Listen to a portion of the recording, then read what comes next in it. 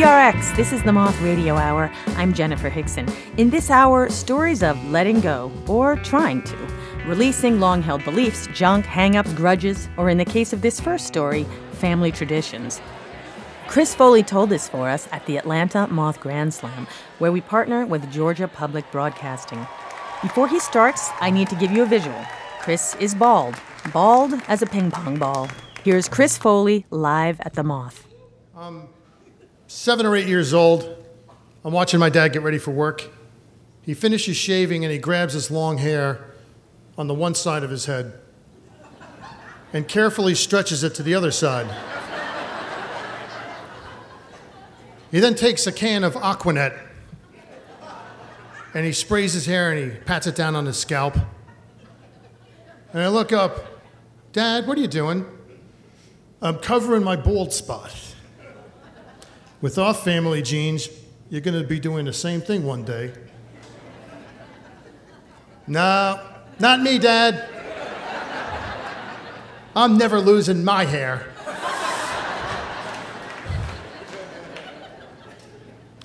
Fast forward, I'm just 20 years old. I'm lifting weights with my friend Peter Brown in the gym, and I'm doing a bench press. He's spotting me. He starts laughing. What's so funny? Foley, you're going bald. What? I run into the men's locker room, I look in the mirror, and I comb through my thick, wavy, reddish-brown hair. And there it is, my scalp showing on the crown of my head. And my heart sinks. Oh, shit. I go home for Christmas break. I show this bald spot to my mother, and she says, oh, no. We have to do something. My father's on the couch. Welcome to the club. Next day, my mother takes me to the dermatologist. The doctor examines me, opens up a manila folder. He starts writing notes, doesn't say a word. I say, Doc, so am I going bald? Yep. And he writes me 2 prescriptions, gives me instructions. And one of the prescriptions is Rogaine, and the other one I don't recognize. I say, hey, Doc, what's the second prescription? He says, oh, right, that's for the acne all over your forehead. Nice meeting you. I take the Rogaine as prescribed with an eyedropper on my scalp twice a day, every day. And my hair grows back to the point where there's the faintest amount of scalp showing. I get 8 good years out of Rogaine. Till I'm 28. And I look in the mirror, and there's a gap forming in the front part of my hair, like the parting of the Red Sea. I go visit my parents, show it to my mother, and she goes, I've noticed, and I've been doing some research. There is a phenomenal doctor on 5th Avenue who does hair transplants. I made you an appointment, and I'm going to pay for the consultation. And my dad goes, whoa, hair transplant? What are you talking? Listen, Christopher, just grow your hair, long, move it over, fluff it up.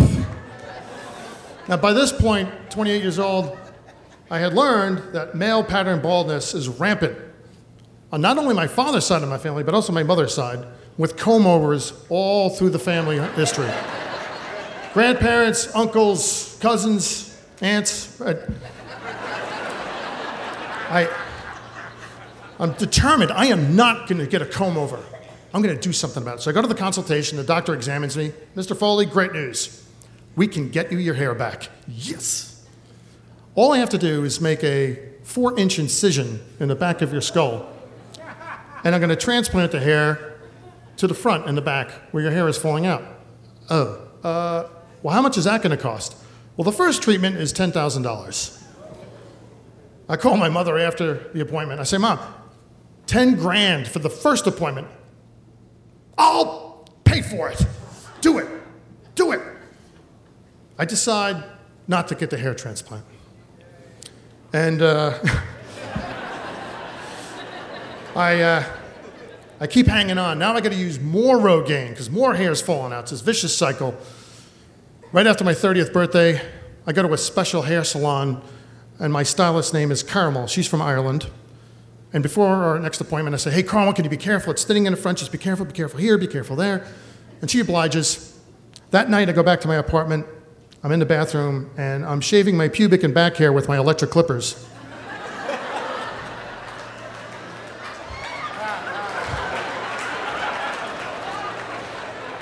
And I think about what Carmel said to me earlier in our appointment when I was giving her directions, and she cut me off. She said, "Darling, can I give you a suggestion?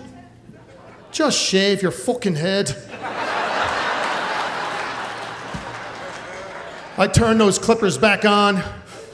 I go right to the sideburn, over the side, over the top, completely bald.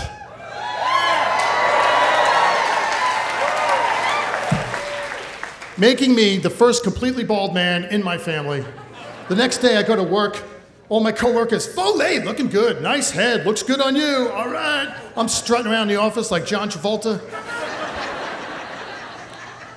I get out of the shower each time, I pat my head dry, and it feels like a cool mountain breeze over my scalp.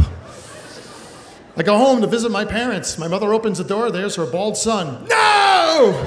I go, yes! So today I'm married. My wife and I have a 17-month-old son. Yeah, well, I'll tell you, I don't know whose genes he's going to inherit, but if he inherits my genes and starts going bald at 20, I'm going to tell him, son, be bald, and be proud. Thank you. That was Chris Foley live at the Atlanta Grand Slam. Chris has lots to say about taking the plunge and going for bald. Some benefits include lots more pocket money, no more Rogaine burning his eyes on the treadmill, and no more tedious work putting sunscreen on just his bald spots, which is a thing I had not previously considered. Now he just slathers up the whole cranium at once. Chris wanted to honor his father by saying that as comb-overs go, his father's was really pretty well done. He had a front tuft that gave him lots of options and versatility. To see some pictures of Chris and his various hairstyles and the ultimate lack of hairstyle, visit themoth.org, where you can also find a shareable link to the story. Perhaps there's a certain someone you know who really needs to hear this story. Consider it a Moth intervention, with apologies to the Hair Club for Men. This next story comes from Caridad De La Luz, or as she's commonly known, La Bruja. That translates to the witch. But Caridad likes to clarify, definitely a good witch. After all, her full name translates exactly to Charity of the Light. Caridad raps, acts, sings, dances, writes, and teaches others how to do the same. She's also an activist. Her story is about letting go, but of someone else's baggage. Here's Caridad De La Luz live at the Moth.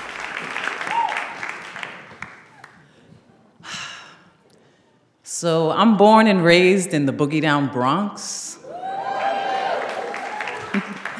I was raised on salsa and hip hop. And thanks to my Puerto Rican family, I'll probably always live in the boogie down Bronx. I lived in my grandmother's house until the age of 5, and when I was 5, my parents bought a house only 5 blocks away because, you know, Puerto Ricans, we stick together. So this house had a beautiful backyard, cherry tree, an apple tree, 2 brother maple trees, and I felt like Pocahontas when I would play back there. And then some years passed, and the house next door went up for sale, and my father decided to buy that house too because it had a huge trucking garage behind it, el garaje. It was 50 by 50 square feet, 30 feet tall, this roof, and it had these iron I-beams and these rolling cranes to pull the engines out of the trucks. And my father was a mechanic and my mother was a teacher, very hardworking people. So they bought the houses. And my parents had gotten married on Halloween, so they decided to throw a huge Halloween anniversary party in El Garaje. So I dressed up as a hula girl, and Papi dressed up as a swami, Mommy dressed up as a cat. Even Darth Vader showed up. All our neighbors were there, our family was there, and it was so much fun. We were dancing salsa, we were dancing merengue, cha-cha, the hustle. We even did the limbo. My uncle was the best. He was dressed as Dracula, and he would go under that stick and scrape the back of his head on the floor as he went. So time passed by, and my father started collecting things in the garage. Cars, broken cars, bicycles, broken bicycles, motorcycle, then it was fans, and he just started collecting stuff. You know, and all along he was collecting stuff, he was also collecting women. And Mommy knew about that. She was resigned to her little space. She had her living room clean, the kitchen clean, her bedroom clean, and slowly every space in the house started getting filled up with stuff. My father had this thing that when somebody would die, he would volunteer to pick up all their stuff and bring it to the house. So there was furniture and all kinds of things. And it just grew and grew. He had this thing that I couldn't throw things away either. So not only was he collecting, but he wasn't throwing things out. If I threw away like a broken toy, it would wind up somehow back in the house. If I threw away a chair, it would wind up in the garage. A teddy bear back on the bed. It was kind of crazy. As a kid, it was fun, I must say. All those things, it was like a museum. Like I would invite my friends, and it was like a jungle, and like we would just swing through the stuff, and playtime was fascinating. So I go off to college, and I returned, and now there was a catamaran in the backyard, canoes, more broken cars. And underneath the rubble, there was like cycles of life happening. There was like dogs, cats, rats, squirrels. It was just wild. Now it wasn't fun. Like now it was embarrassing. Like we were the junkyard of the block. There was a Jehovah's Witness church next to our house, and they stopped knocking on our door to try to convert us. They were probably looking like not even Jehovah could help these people. So then I knew that things were not going to change. So I did what my mother did too. I just put the blinders up and just kept looking forward and living on my life. And I met a man and fell in love and got married and had 2 beautiful children. And somehow we found a way to make space for ourselves and live within the chaos. During that time, my father started traveling back and forth to Puerto Rico because my grandfather had started getting sick.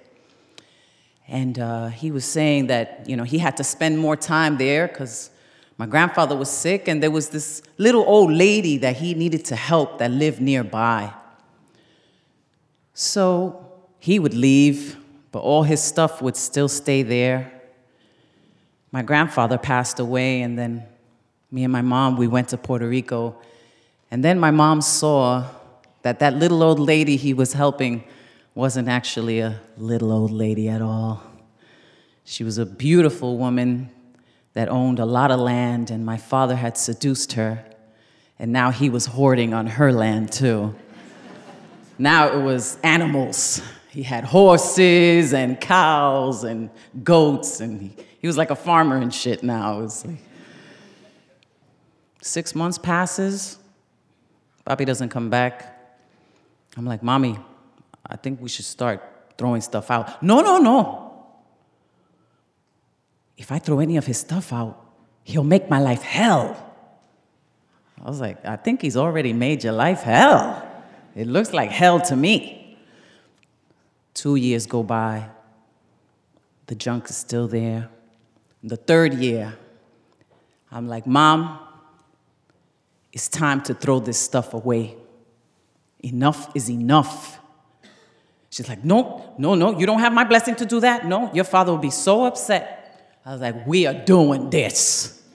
So I got a dumpster, a 30-yard metal dumpster, and they come and they deliver it, this gleaming heap of metal. They open it up, and It was empty, just dying to be filled. So I start throwing things in there. I go into the garage and slowly start throwing things out. I found photo albums of families I never even knew. I was like, this gotta go too. And I started throwing things out with gusto, with real passion. I felt like Michael Jordan dunking a ball. I was like, ball. I still throw things away like that because it just feels so good. So I'm filling it out, right? Taking everything out, cleaning things out. Now I'm starting to see the floor of the garage. Now I'm starting to see the ground and the grass. I'm throwing out carcasses of raccoons and just throwing things away. And now I finally have some clarity. And then my father, he returns from Puerto Rico, and he sees the stuff that I've thrown away, and he was pissed. He said, you threw away my dreams. He's like, but that's okay, because I'm going to come back here in 6 months, and I'm going to fix this. Okay. So he flies back to Puerto Rico, and Hurricane Maria happens. And now there's a lot of broken things that he's promising to fix. So he stays out over there, and I start fixing up El Garaje. And now it's a space where we make music, create poetry, art, and dance. A place where we could fix our souls. And I decided to throw a huge Halloween party. And I invited all of my friends. And Mommy showed up dressed as Sandy with her new boyfriend, Danny from Greece. And they're dancing salsa. And I was dressed as a nurse because I like fixing people. And we were eating food and drinking drinks and dancing and lights and clarity and beauty. Enough had been enough. And I was so happy. Even Rosie Perez showed up to my Halloween party. And I knew that even though my father said that I had thrown away his dreams, I had only just started living mine. Thank you.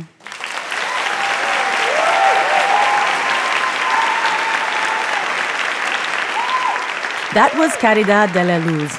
I visited Caridad at her house and went out back to see El Garaje for myself. It is a beautiful, absolutely enormous space. Room for 4 or 5 semi-trucks, by the way. Caridad forgot to mention in the story that the clean-out required 5 giant dumpsters. Now, El Garaje is now used for all sorts of arts events in the Bronx. Poetry readings, salsa lessons, merengue band practice, hip-hop video shoots. It's a place where creativity thrives, and all it took was letting go of decades of clutter. Create the space, and creativity will follow. When we return, a teenage girl corresponds with a boyfriend drafted into service in Vietnam, and a 7th grader goes all in on the competitive Japanese card game Yu-Gi-Oh! Next up on the Moth Radio Hour.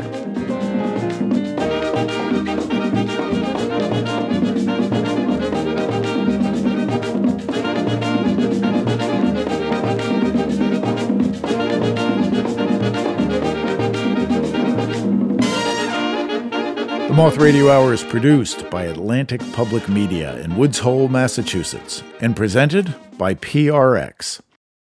Support for The Moth comes from Odoo. What is Odoo? Well, Odoo is the only software your business will ever need. Featuring a suite of integrated business applications, Odoo connects your business operations together so that you can get more done in less time. Odoo has apps for everything. CRM, accounting, sales, HR, inventory, marketing, manufacturing, you name it, Odoo's got it. To learn more, visit odoo.com/moth. That's ODOO.com/moth. This is the Moth Radio Hour from PRX. I'm Jenifer Hixson. Our next story is by Andrew McGill.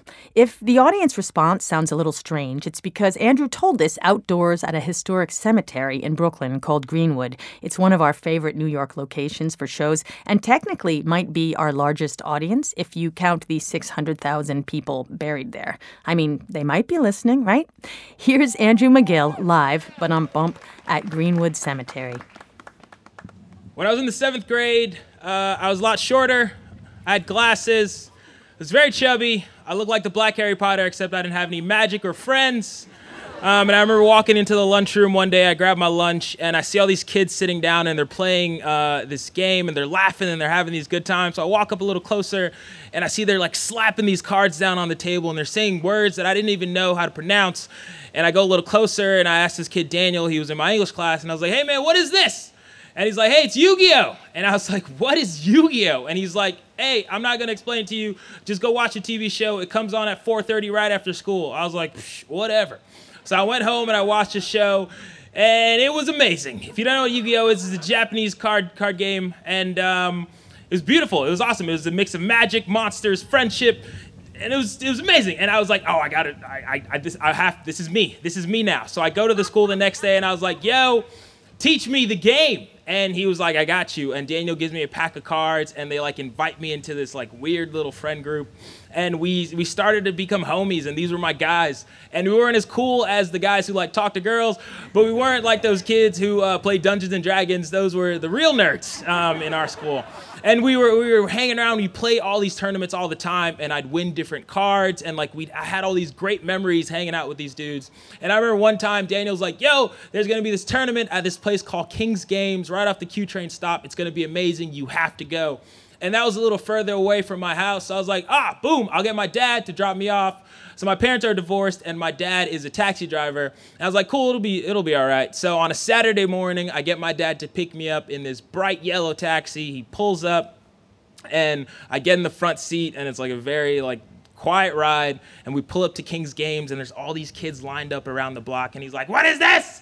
And I was like, it's just, it's just something we're doing. We're going to have some fun and play some games. And he's like, I'm going to pick you up at 4. And I was like, all right, dude, I'll see you. And I come out the taxi, and all my friends are like, yeah, you're in a taxi. I was like, yeah, what's up, baby? Trying to pop. And then one kid's like, why are you in the front? And I was like, shut up, man. It was something in the back. Don't worry about it.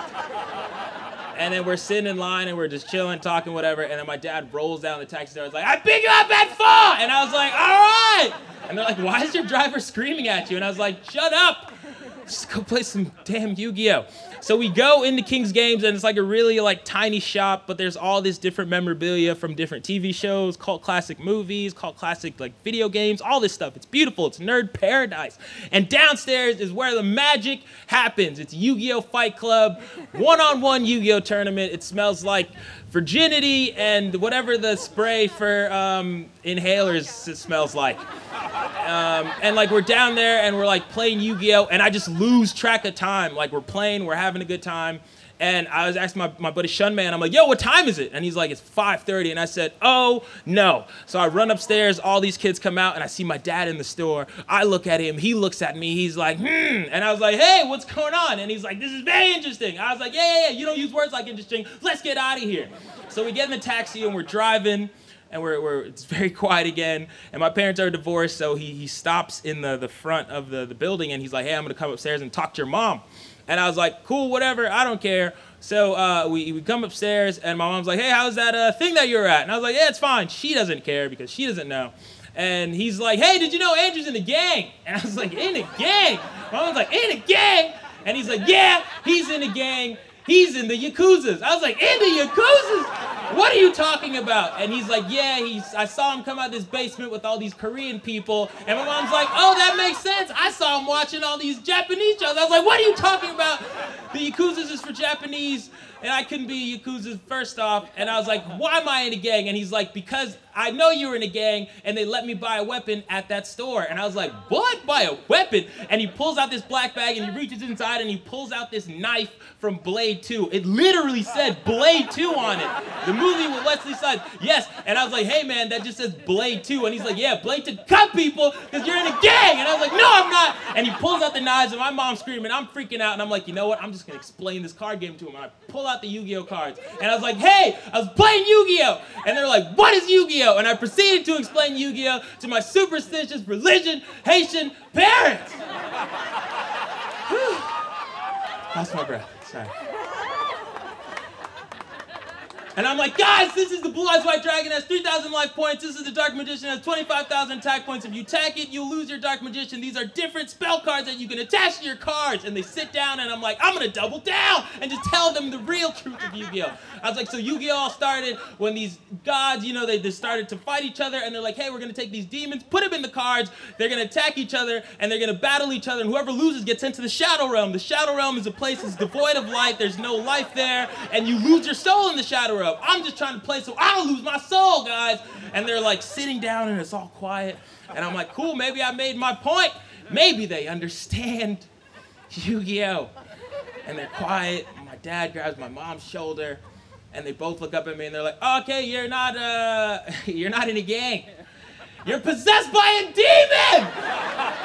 And I was like, what are you talking about? And I laughed, I giggled, and just a side note, if you're ever accused of being a demon, don't laugh. It makes you look like more of a demon. And they're all freaking out. They're like, we need to get the oils. We need to cover this dude. And they're like, call the pastor, call somebody.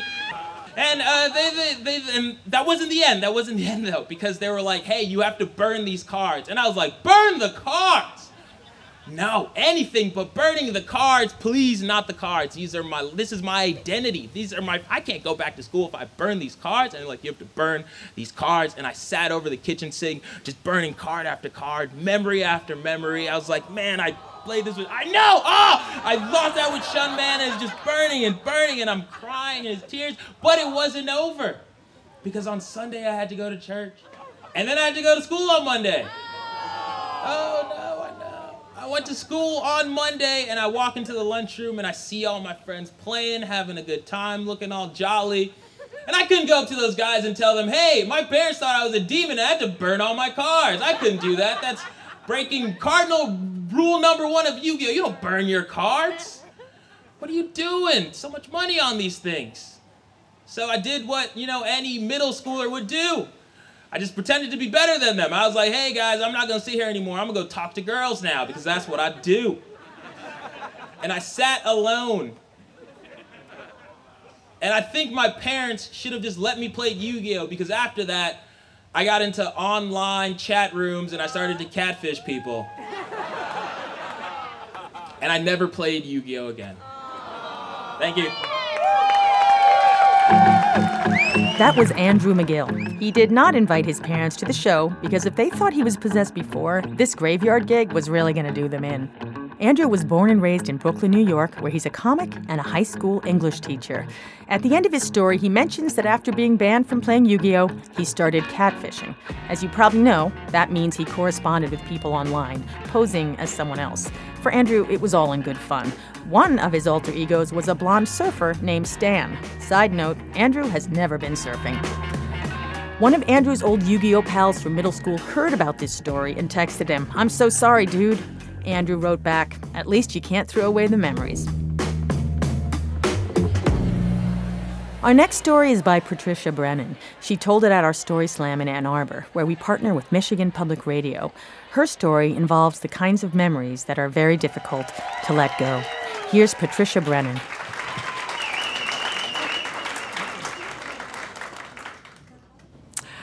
It's 1969, and I'm riding with my boyfriend Jack and a few friends up to northern Wisconsin. And all of a sudden, Jack sees something out the window that makes him lurch out of his seat. And I can see the tendons of his neck just vibrating in fear. And then a minute later, he just relaxes back in the seat, because he realizes that the funnel of clouds in the distance was just from the paper mills of northern Wisconsin. It wasn't an incoming mortar attack from the Viet Cong. Jack had just gotten back from Nam couple weeks earlier than that. He'd been drafted to fight the war. And the whole time he was in country, he and I wrote letters back and forth. I actually was protesting the war in Madison, but Jack made the war real to me. And that whole year he was there, I had that clutchy feeling that you get when you love a soldier who's in active combat. But now Jack was back home. He was safe. The war was behind us. That's what I'd been thinking. But when I saw him clutch at that smoke in the distance, I knew the damn war was still alive, at least in Jack. So a few months later, he took off. And I knew he had to go and fight his demons. So he roamed the States and Canada with a few friends while his crew cut from the Army grew out. And by the time he got to art school in California, his hair was long and free, and I figured he was too. So 4 years later, when he and I got married, the Vietnam War seemed like ancient history to me. I could easily imagine Jack had never even been there. And that made it easier because Jack would never talk about the war with me, not ever. And that was kind of amazing because Jack and I knew each other since we were in first grade. We grew up together in a little Iowa town, and we had all the same teachers. We knew all the same classmates. But Jack's year in Vietnam, it was like a black hole.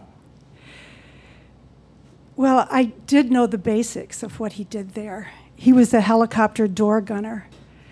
That meant that his job was to provide fire cover while they were landing and picking up troops in the jungle. And Jack, when he was over there, he sent me a picture of himself standing by his chopper. And he's got one combat boot up on the open doorway of the copter. And his hand is resting on this enormous automatic machine gun that's mounted there. It was Jack's gun. And I couldn't imagine him shooting that thing, spraying hundreds of bullets out per minute. And the truth is, I didn't want to picture him shooting that thing. I preferred to focus on another picture he sent me where he's holding this adorable pet monkey that he'd adopted from the jungle. And that looked like the Jack I knew, fun-loving and creative and affectionate. So in our marriage, it was comfortable for both of us to just pretend the war hadn't happened. We just ignored the fact altogether. But that war had a way of leaking into our home. Like one night, Jack and I were at dinner table, and we're lingering over our last glass of wine. And our little boy starts singing the song that he had learned that day in preschool, America the Beautiful. And his sweet voice is singing about the spacious skies and the amber waves of grain. And all of a sudden, I notice that tears are streaming down Jack's face because the song had brought him back to the funeral of a hometown buddy who was shot down in Vietnam. And Jack, in full uniform, was a pallbearer at his funeral. And Jack started telling me that when he was carrying the casket out of the church, he completely broke down. And he said the worst part of the funeral was that the father of the boy, whose name was Bob Shares, looked to Jack for answers for why his son had died, and Jack had nothing to give him. And the reason this memory is fresh in my mind is that I recently ran across the journal entry that I had written that night, and it prompted me to look up the memorial of our classmate, Bob Shares. And Bob died in Vietnam on November 18th, 1969. And then I was startled to make another secondary discovery. The date on the journal entry was also November 18th. So Jack had broken down and cried on the very anniversary of his friend's death. And it's easy to write that off as coincidence, and that might be all it is. But I wonder if it's more. That night of Bob Shares' anniversary, people who loved him were grieving for him. And maybe somehow that grief traveled through the ether and reached Jack's subconscious, because I think the pores of his war wounds were always open. And when you're a vet or married to one, you never know when an incoming mortar attack is going to hit. Thank you.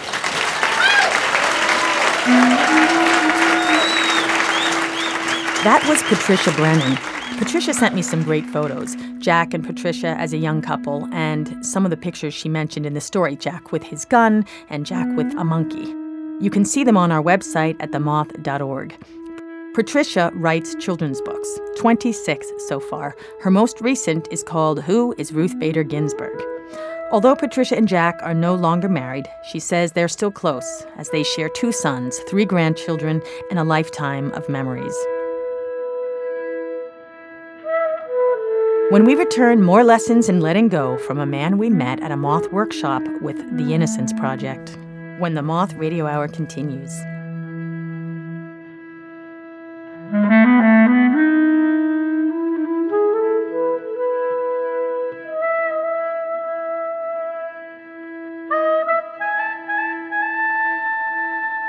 The Moth Radio Hour is produced by Atlantic Public Media in Woods Hole, Massachusetts, and presented by PRX. You're listening to the Moth Radio Hour from PRX. I'm Jenifer Hixson. The Moth first met our next storyteller, Michael VonAllmen, at the Innocence Network Conference. It's a national event that brings together members of the Innocence movement to discuss issues that affect the wrongfully convicted. Michael's from Kentucky, and when we partnered with Apple Shop for a show in Whitesburg, we invited him to tell his story. Here's Michael VonAllmen. I have issues with hate. I wasn't raised to hate. I just found that hate was the emotion that you needed to survive in prison.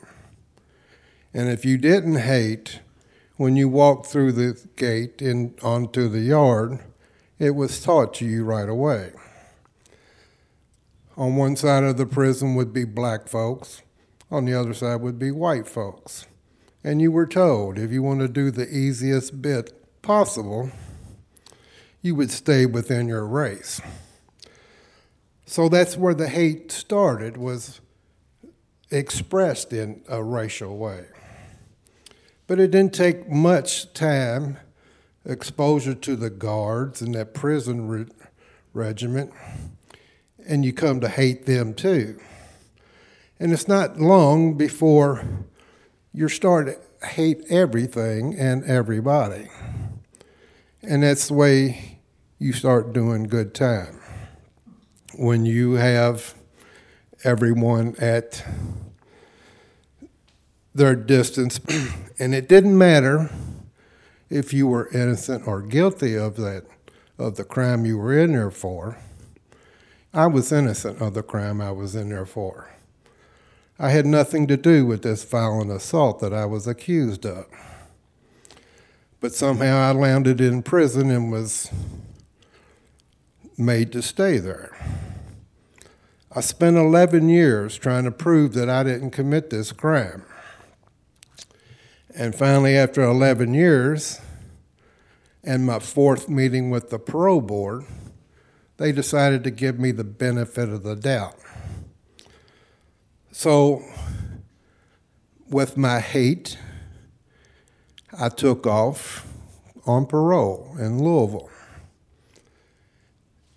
And when you release a prisoner, that they're not transitioning from convict to productive citizen, they're transitioning into hate management, how to control that.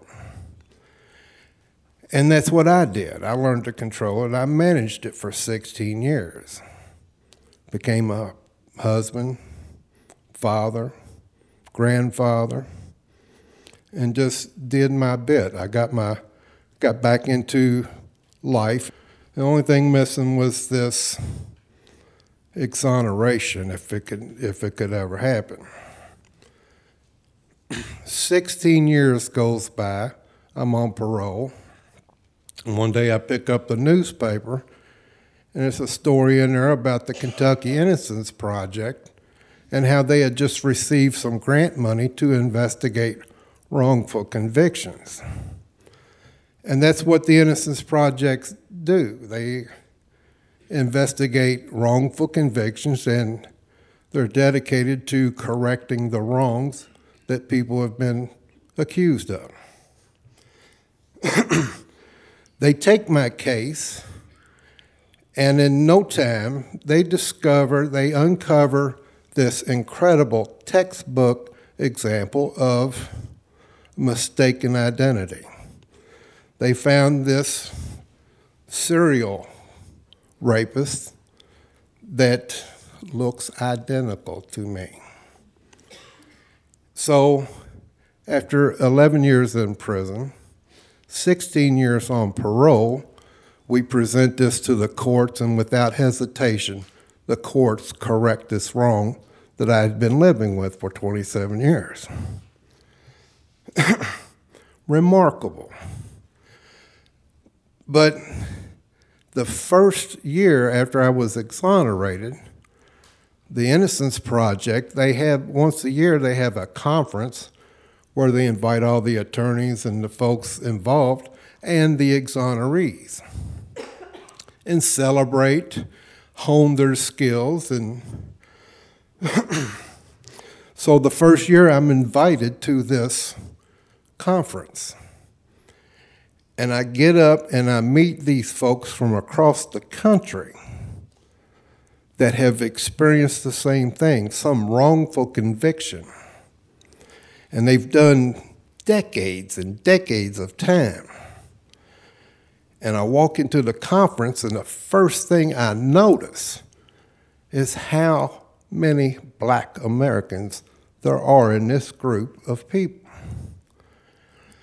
So when I walked on the yard and they said, yeah, you got to stay in your race, it was at that moment when I noticed how many Black folks was in there and people of color that I had to reconcile my hatred or whatever and had to let it go. And I felt it dissolve right then. Go to another conference and they got folks up there from the law enforcement community, another group that was you just love to hate. And then I reconcile with them. And this process of going to the conferences is such an emotional experience for me that I find that I got to drive to them just to have that long drive back to process that emotion that I get from this conference. 2 years ago, the conference was in San Diego, California. Man, I had a lot of time to sort things out. But on the way out there, I noticed how close I am to the Grand Canyon. So while I'm loving this exoneration thing, now I get to make a bucket list move here and stop at the Grand Canyon. It's not that far out of the way, so yes, I'm going to stop at the Grand Canyon. Go to the conference. It's over with. I beeline for the Grand Canyon. Taking it all in, and man, this life is super. You just don't know how good life can be. And I'm taking it in. I'm riding down the road. I'm on the last day of the trip.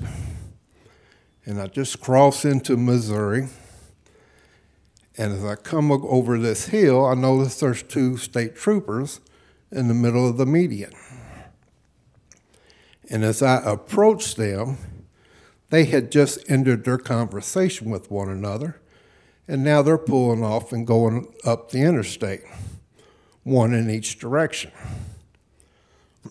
I get about a mile down the road. The cop comes by me, along with all the other traffic that I'm riding with, and I got the cruise control on, so I know I'm not speeding or anything. But as he goes around us, all of a sudden he slows down, and I realize he's got a target in mind because he slips right in behind me. and we ride for miles. I'm not speeding, I'm just cruising.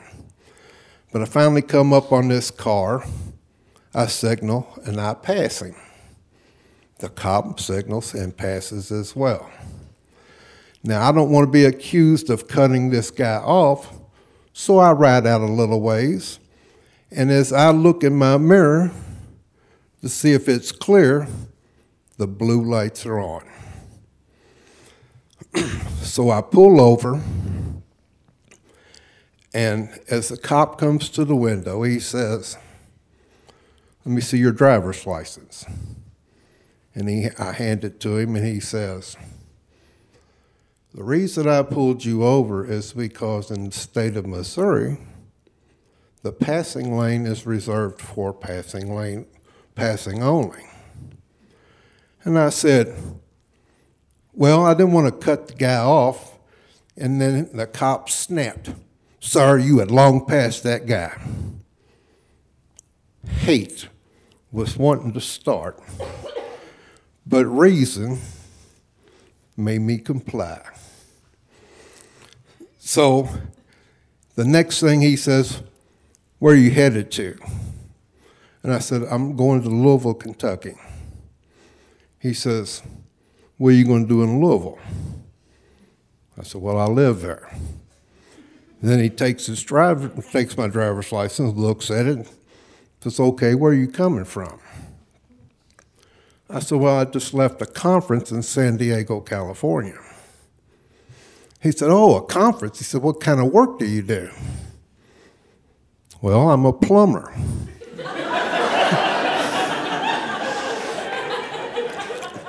And when I said that, he gave me this look like, "Wait a minute, you didn't drive no 2,000 miles for a plumbing convention. You better come off with something better." He didn't say that, but I could read that in his face. So I say, "No, the conference was for attorneys and investigators." He said, "Oh, you're an attorney?" I said, "No, but I've needed one a time or two in my life." And he just glared through me like, "You better come on with something." So I said, "Have you ever heard of the Innocence Project?" And I expected that he had, but he said, "No, never heard of it."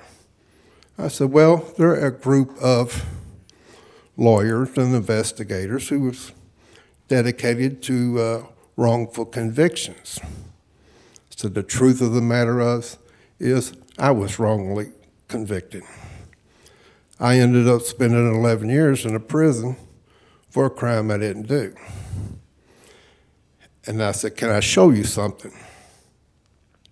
He said, "Yeah." So I picked my phone up and I showed him the pictures that I have that was of me, the composite drawing they used to arrest me, and the actual perpetrator. Looked like two twins in a composite drawing. The cop stopped asking questions. I said, "Yeah, I was out there with dozens of guys who made my 11 years in prison look like I was away to summer camp." And he's following me, and at that moment he looks down and sees the pamphlets from the Grand Canyon.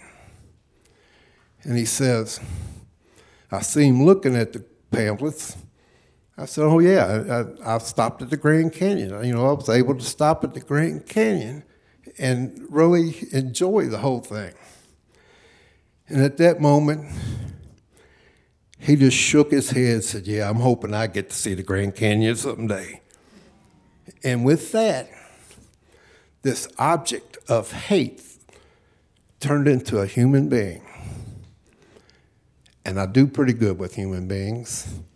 And I fell right into character. I said, "Yeah, you didn't see all that coming, did you?" And he said, "No." He said, "I feel for you, guy." He said, "Here, take this. Have a safe trip home." I took my driver's license. I started my car, merged back onto the interstate, and I felt no hate. Thank you.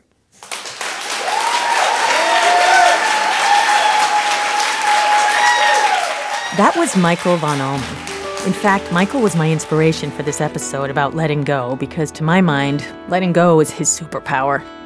To see pictures of him, including the police sketch used to convict him, and photos of both Michael and the actual perpetrator, they look like brothers, visit themoth.org, where you can also see a shot of Michael at one of his bucket list destinations, the Grand Canyon. Michael, I dearly hope you make it to every destination on that list. That's it for this episode of the Moth Radio Hour. We hope you'll be inspired to let go of anything that's holding you back so you can make way for more adventures and more stories. We hope you'll join us next time, and that's the story from the Moth.